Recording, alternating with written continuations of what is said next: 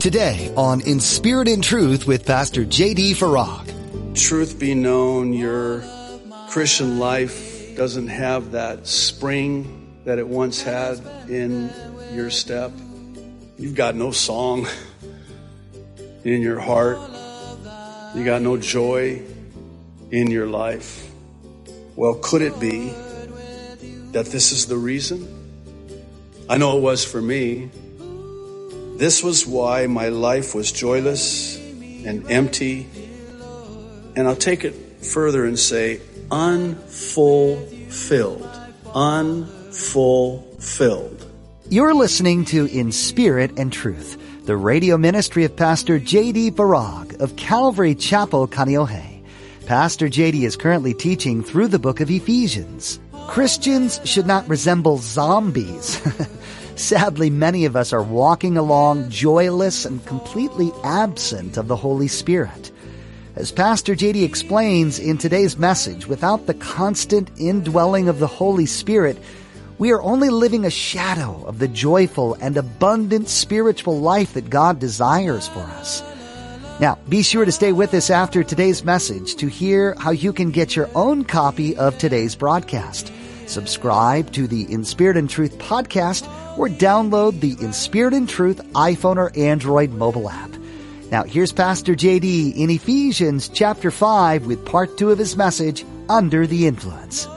It's not necessarily the baptism of the Holy Spirit, which is when the Holy Spirit comes upon you. You got the Holy Spirit in you, but that doesn't necessarily mean that you have the Holy Spirit upon you, filling you, overflowing you, and empowering you. That's the baptism of the Holy Spirit. It's not my intention today. We've talked about this. In fact, I look back in my archived teachings, and I think it was almost a year ago we did an in-depth study of the baptism of the Holy Spirit. I will, though, in the interest of time, and I think I'd be grossly remiss if I didn't do it, I do want to explain what the baptism of and with the Holy Spirit is. First, it's important to understand that there are 3 Greek pronouns describing the work of the Holy Spirit. They are as follows: para, en, and epi. Para means alongside, en means in, and epi means upon. These are 3 distinct works of the Holy Spirit in the life of a believer. Let me first start with this para, which again means alengside as a helper. Para is where we get words in the English like paramedic, paralegal, parachute, to come alongside, to help, the helper. In John's Gospel, chapter 14, verse 16, Jesus said, "And I will ask the Father, and he will give you another counselor." In the original Greek, that's the Greek word parakletos, the helper, the counselor, to be with you, alongside of you, if you prefer, forever. That's para. That's the work of the Holy Spirit alongside. Now, the second is en, which means in or indwelling. The Holy Spirit indwells us when we give our lives to Jesus Christ. This is in the next verse, John 14:17. Jesus continues, "The Spirit of truth," speaking of the Holy Spirit, "the world cannot accept him because it neither sees him nor knows him, but you know him, for he lives with you and will be in you." When you come to Christ, the Holy Spirit is now in you. Now, the third one, and this is the one I want to really draw your attention to. It's the Greek pronoun epi, meaning upon. This is the baptism with the Holy Spirit who comes upon epi us. Acts 1:8. But You will receive power. And by the way, in the original language, and you'll forgive the many references to the Greek, but it's important to understand that it's the Greek word dunamis where we get our English word dynamite. Dynamite. Never mind, that was a flashback. I'm back with you now. You young people have no idea what I just said there. But it's this dynamite, this dunamis, this power, this dynamic, this boldness, this holy boldness that comes when the Holy Spirit comes upon you.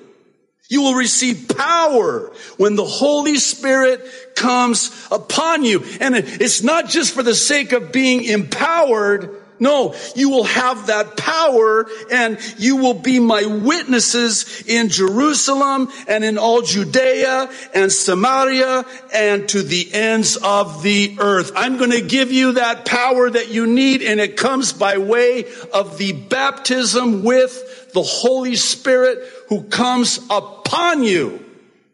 Am I yelling? I'm sorry. The best way I ever heard this illustrated and explained was by using a pitcher of water and a glass. For those of you who are visual learners, and you know who you are, this I hope will be helpful. Let's again start with para, alongside. The pitcher being, of course, the Holy Spirit, and the glass being the life of a believer. Para is the pitcher, the Holy Spirit, alongside us, next to the glass. Now we come to a saving knowledge of Jesus Christ, and the Holy Spirit now is being poured into us and is indwelling us. But here's the best part. It's not just alongside or in, it's upon. Now I want you to think this through with me, because Jesus said, actually fulfilling the feast and a prophecy concerning the feast, he says, all who are thirsty, come to me. That's the living water. And when the Holy Spirit is poured out upon us to overflowing, our lives, Jesus said, would be like torrents of powerful water. You know, when you see those floodwaters, whenever there's a massive flood, they are so powerful that they actually carry buildings and houses downstream. That's how powerful water is. You know, on the mainland, where I come from, they actually harness power with water. And they build these massive dams, and from the power of the water, they create energy. That's what Jesus is talking about here. Now, it's important that we understand this delineation, because in the book of Acts, the 8th chapter, verses 14 through 17, we see this dynamic of the upon experience. It says, when the apostles in Jerusalem heard that Samaria had accepted the word of God, they sent Peter and John to them.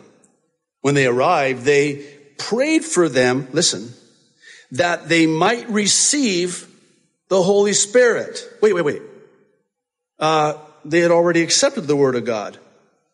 Oh, that's why we're here. There's something else in addition to a subsequent work of the Holy Spirit. And we're going to pray that now, because you've accepted the Word of God, the Son of God, now we're going to pray that you might also receive the Holy Spirit. And we're told in verse 16 why. It's because the Holy Spirit had not, keyword, yet come upon, any of them. They had simply been baptized into the name of the Lord Jesus. Then Peter and John placed their hands on them, and they received the Holy Spirit upon them. They had already received Christ. They already had the Holy Spirit in them. Now they have the Holy Spirit being poured out upon them. And now their lives are going to be as powerful as torrents of living water. Now, I wanted to explain all of that and go into all of that because it's germane to our understanding of what the Apostle Paul is going to say next. I suppose you could say that this is what being under the influence of the Holy Spirit looks like in the life of a Christian. First, notice verse 19. Paul says, those filled with the Spirit will speak with psalms, hymns, and songs from the Holy Spirit. That will be, if you will, the evidence of having been baptized with the Holy Spirit, having the Holy Spirit poured out upon you. Maybe this is as good of a time as any to just share very personally my own experience. I came to Christ at a young age, 36 plus years ago, and the Holy Spirit was indwelling me, and I did not know anything about the baptism with the Holy Spirit. It wasn't until many, many years later, sadly, regrettably, because I had heard all of these distorted, unbiblical teachings concerning the Holy Spirit, one of which really had sort of stumbled me when I was a young believer. Had a hyper-Pentecostal say to me that the only evidence of being baptized with the Holy Spirit was the speaking in tongues. And I just want to clear that up for anybody here today that has been told that or believed that. There are 5 specific times in the book of Acts where someone received the Holy Spirit, and not all 5 of them were accompanied by the speaking in tongues. In every case, without exception, the baptism with the Holy Spirit is accompanied by this power, this boldness. That's the marker, if you please, of knowing that you've been baptized with the Holy Spirit. I think of the 5 that I'm referring to, there were only 3, and not a big deal is made of it. So please don't get hung up on that, and don't let the enemy take that and use that against you, because there's nothing the enemy would love more than to keep you from the power of the Holy Spirit by way of the baptism with the Holy Spirit. He did that in my life, and I let him get away with it for many, many years. And it wasn't until one morning when I just got down literally on my face and I cried out to God. And I just desperately pleaded with him, and he filled me. There are no words. In fact, so much so that he gave me a prayer language to express my praise in words that I did not understand. And ever since then, in fact, just this morning on the way here, I prayed in my prayer language in the car, in traffic, which I confessed is an issue in my life. I need the baptism with the Holy Spirit, especially on Cam Highway. Anyway, but I just need to be under the influence. I guess you could say I'm driving while under the influence of the Holy Spirit, right? But it came at a time in my life when I was powerless, joyless, empty, and had just come to the end of myself, and I recognized my need. Oh, I was saved. I'm absolutely saved. I absolutely have the Holy Spirit indwelling me. I'm absolutely born again. But I didn't have what I needed. And I tell you, it changed my life. I was talking with somebody on Thursday night. I don't remember who it was, but I made the comment, and it's kind of become for me the litmus test as to when it is that I know that I've made a very, very good decision. And that test is this. My only regret is that I didn't make that decision sooner. That's the litmus test for me to know that the decision I made was a good decision, because my only regret is that I didn't do it sooner. And the Lord has, again, as only He can, we forget those things which are behind. We press on. You don't look backwards. I could let that really, take away my joy, the joy that I now had, because everything in my Christian life changed. All of a sudden, there was a new song on my lips.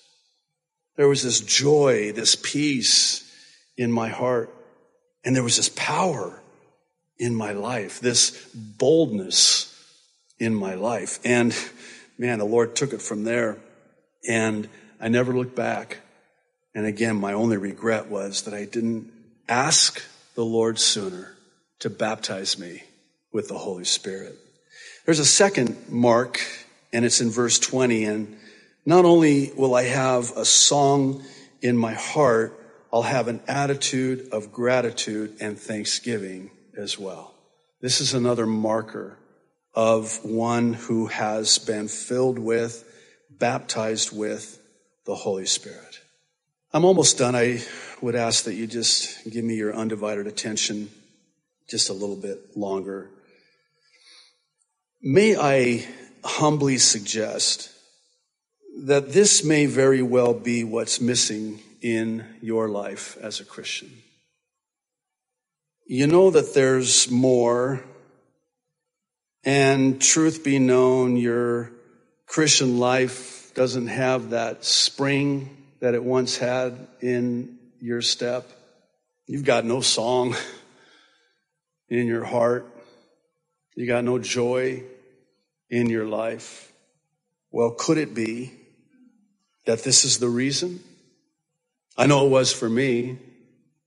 This was why my life was joyless and empty. And I'll take it further and say unfulfilled. Unfulfilled. Psalm 16:11, the psalmist writes, by the way, we're going to get there on Thursday night. We got to from Psalm 10 to Psalm 15. So this Thursday, Lord, we're going to pick it up in Psalm 16, a fabulous psalm. Psalm 16:11, in your presence, O Lord, is found fullness of joy. Being filled. A holy life is a whole, fulfilled life, and a holy life cannot be experienced absent the experience of the baptism with the Holy Spirit.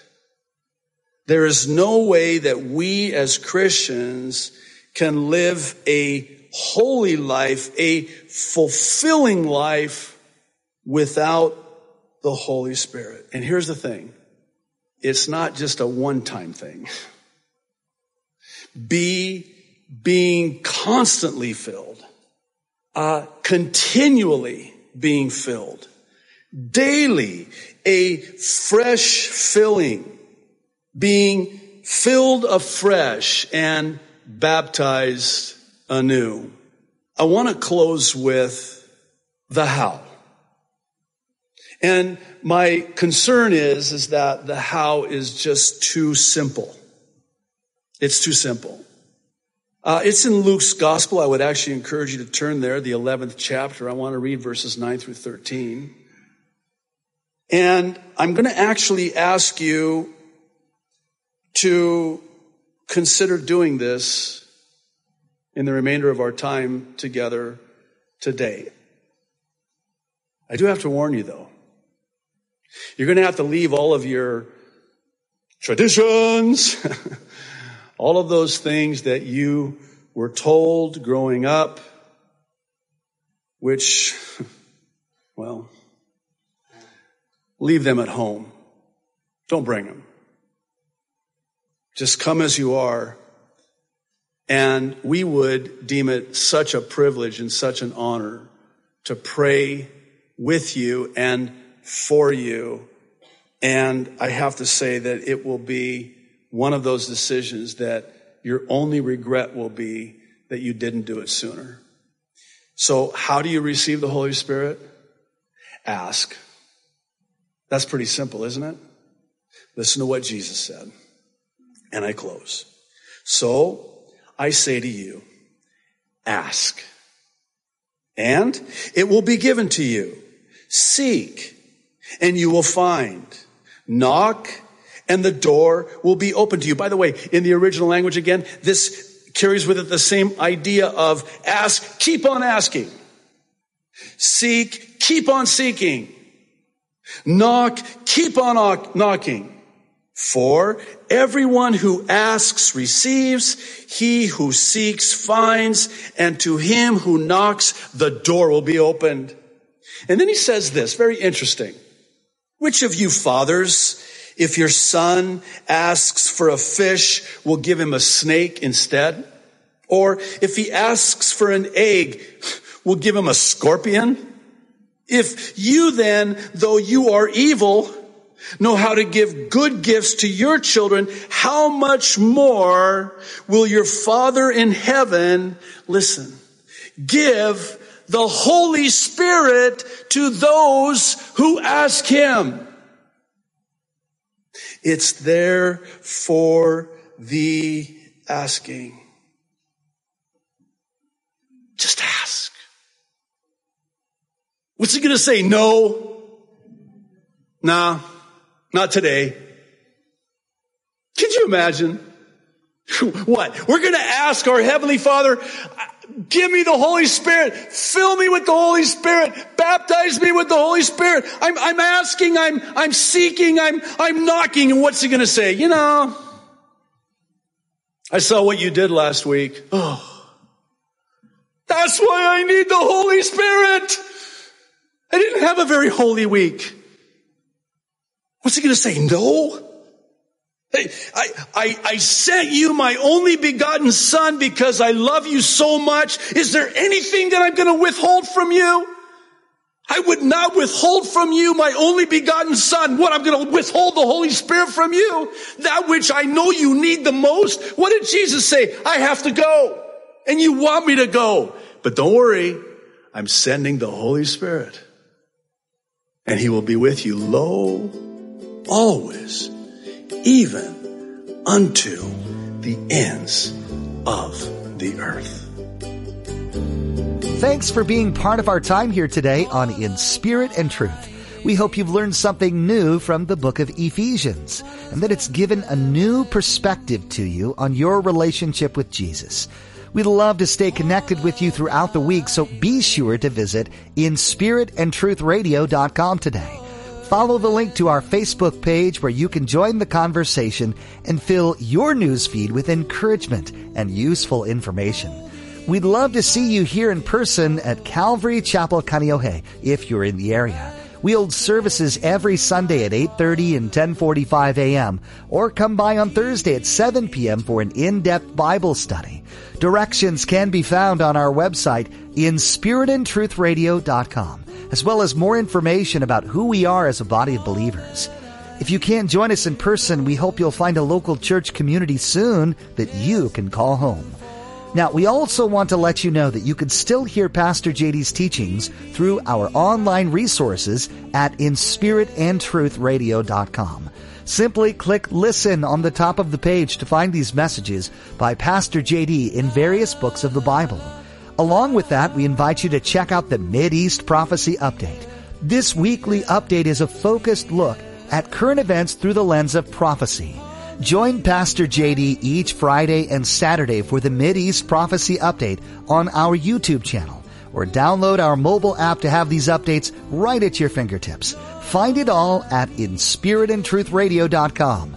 Pastor JD will have much more to share next time on In Spirit and Truth. Holding me true.